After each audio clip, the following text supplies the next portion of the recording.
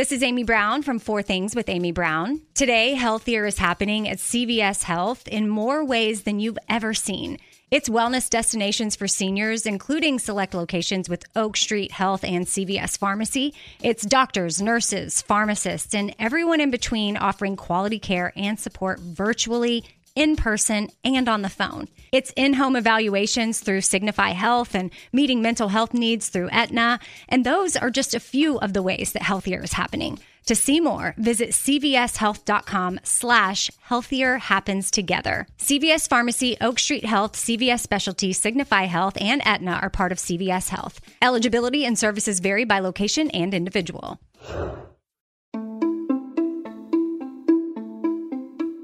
Welcome to Aaron Mahnke's Cabinet of Curiosities, a production of iHeartRadio and Grim and Mild. Our world is full of the unexplainable. And if history is an open book, all of these amazing tales are right there on display, just waiting for us to explore. Welcome to the Cabinet of Curiosities.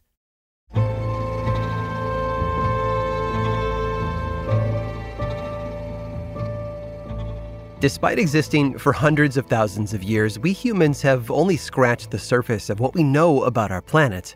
There remain lands that have gone untouched, depths that we have not reached, and mountains that we have not climbed. The Earth is still keeping secrets after all this time, but the more we explore and investigate, one thing becomes clear. There are places that humans were not meant to go. Like Svalbard. Located in the Arctic Ocean between Norway and the North Pole, Svalbard is an archipelago that was first discovered by Dutch explorer William Barents back in 1596. Barents had set out in search of the Northern Sea Route, a shipping path through the Arctic waters that wasn't officially conquered until 1878. But he had high hopes. During his journey, he spotted Spitsbergen, the largest of Svalbard's islands, which made up over half of the archipelago. 9 years later, an English ship made contact with another island in the cluster called Borneo. It became a hotspot for walrus hunting. After several more years, Spitsbergen turned into a major whaling hub for the Dutch, the English, the Danish, and the French. But getting to Svalbard is no easy feat. Its climate is severe since it resides north of the Arctic Circle. In the summer, the sun remains visible at midnight, while the islands experienced almost permanent midnight during the winter. 60% of Svalbard is covered in glacial ice. The remaining land is comprised of 30% rock and only 10% vegetation. It is a hostile part of the world that has been responsible for hundreds, even thousands of deaths. Even the guy who discovered the place, William Barents, was no exception. He had been on a return trip home when his ship got trapped near the archipelago. Barents, as well as many of his crew, did not survive the winter. But that didn't stop whalers and walrus hunters from traveling to the islands. There was good money to be made, and they felt that the risk was worth it. Over the next few hundred years, however, it was clear that the opposite had been true. Whalers had come in search of fortune, but never left. Many, it was later revealed, had succumbed to scurvy, the result of a vitamin C deficiency. Ironically enough, whale meat is known to be high in vitamin C today, but the whalers didn't think it was edible at the time. A good number of men also lost their lives due to the extreme cold, hunger, and the occasional polar bear encounter. During the 17th and 18th centuries, the waters in that area of Svalbard had become a base of operations for whalers from all over Europe. And those of them who were unlucky enough to die there were buried in graves along the shores of Lake Nesset on the northern coast of Spitsbergen. Now, thanks to the frigid temperatures and relatively low humidity, their bodies were well preserved these last 300 to 400 years. Their nails and hair had remained intact, and many of the deceased had not decomposed at all. They looked like they had died only yesterday. Unfortunately, their eternal slumber along the coastal cliffside has been disturbed in recent years. Beginning in 1998, scientists have been keeping an eye on Svalbard due to the effects of climate change. You see, rising temperatures have shrunk the permafrost that once covered so much of the island and preserved the whalers' bodies. Coffins have been exposed, and now teams of researchers are traveling to Svalbard to exhume the bodies. And what they found is mind-boggling.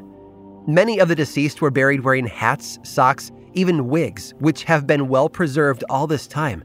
Several of the coffins were lined with fabric, and quite a few corpses were wrapped in blankets for extra protection from the elements. Those who had dug the graves had struggled to reach the appropriate depths for burial, although they certainly did try. To keep polar bears and other predators away, they covered the graves with rocks and stones. These 17th century whalers have been teaching the rest of the world what times were really like back then. Unfortunately, preservation teams don't have much longer to learn, though. Not only has climate change eroded the grave sites, it has also sped up the rate of decay for the corpses themselves. And that's the side of climate change that often gets ignored. Not only is it putting our future in jeopardy, but it's also erasing our past.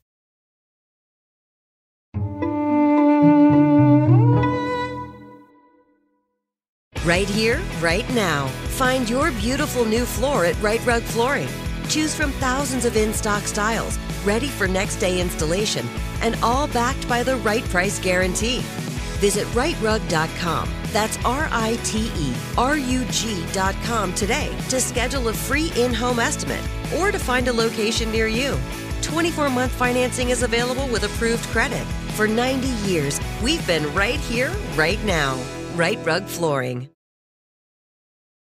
This episode is sponsored by Intuit. Here's a story for you. Once upon a time, a young woman was haunted by the ghosts of bad financial decisions, with credit card debt and an empty savings account looming over her every day. When she tried to ignore these ghosts, they only grew bigger and scarier, and these ghosts of her bad financial decisions were stopping her from living her best life. So she decided to face them head on and take control of her finances with help from Intuit.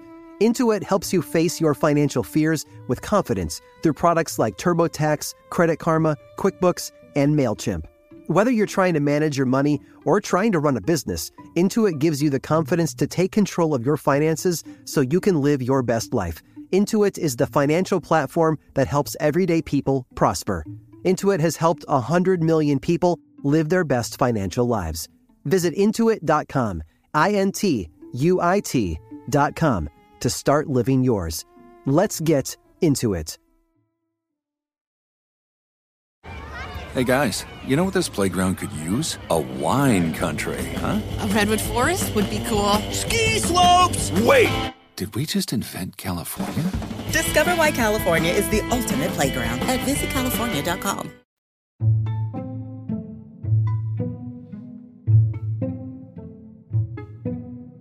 Life is full of hardships. From the time we're born, we are faced with all kinds of adversity. We may not be popular in school, or we might not make much money, and we might eventually trade in those bullies from school for bad bosses at work. But as the old adage says, when life gives you lemons, make lemonade. Although whoever came up with that saying might want to change it, because as the British learned, when life freezes your river, throw a party. The River Thames measures 215 miles long and runs from Shrewsbury Mead in Gloucestershire to the North Sea on England's southeastern coast. Throughout its history, the Thames has been everything from a maritime trade route to a massive sewer full of human waste. Its waters have been responsible for cholera outbreaks during the 1800s, as well as a stench so foul that Parliament was unable to carry out official business at the House of Commons.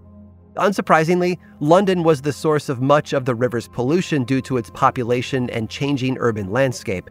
And a good number of the buildings that affected the water supply had been built around the city's major crossing, London Bridge.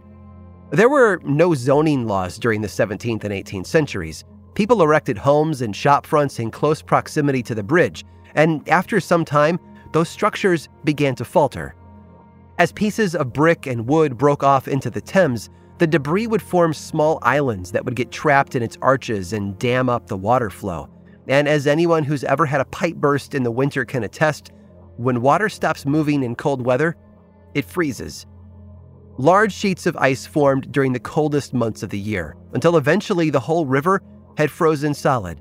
This affected the transportation of goods in and out of the city, reducing the amount of food and supplies available for the people who lived there. But something strange happened once the Thames froze over. People started to enjoy it.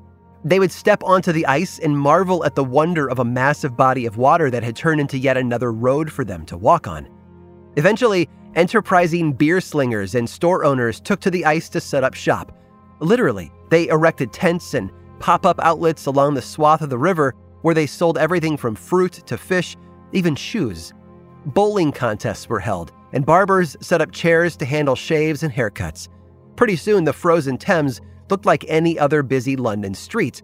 The Great Winter of 1683 and 1684 saw printers haul their presses onto the ice so that they could print up souvenir tickets for fairgoers.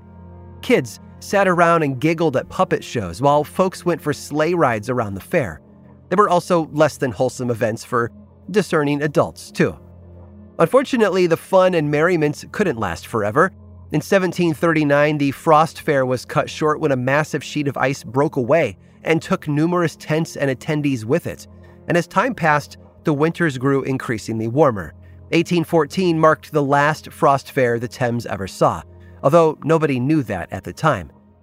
That year saw one of the largest turnouts in fair history, with thousands of Londoners flocking to the Thames for 5 days of frivolity. It had everything, too: dancing, food vendors, booksellers, and even an elephant tromping across the ice. In 1831, the existing London Bridge and its small archways were torn down to make way for a bridge with much wider arches. The new design meant that the river could flow more freely underneath it, and the additional salt content coming in from the sea increased the river's freezing point. Nearly 30 years later, any chance of the Thames freezing over again were dashed when the city introduced the greatest threat the river had ever seen: indoor plumbing. Sewage from home toilets and factories now flowed straight into the Thames.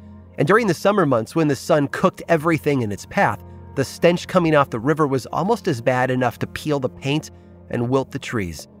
Eventually, Parliament put forth a plan to fix the Thames and, in turn, eliminate the smell. But it was also the last nail in the coffin for any more frost fairs going forward. Today, climate change is thawing out parts of the world that had once been covered in ice. Storms are getting worse, coastal areas are being consumed by the ocean, and bodies of water are drying up. But 400 years ago, when winters were cold enough to freeze the seas around England, Londoners wouldn't let the weather get them down. They simply walked out onto the Thames, poured themselves a steaming cup of cider, and partied like it was 1699.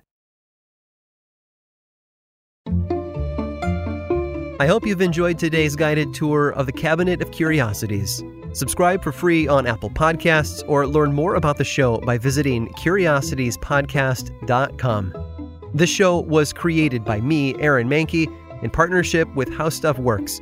I make another award-winning show called Lore, which is a podcast, book series, and television show, and you can learn all about it over at theworldoflore.com. And until next time, stay curious.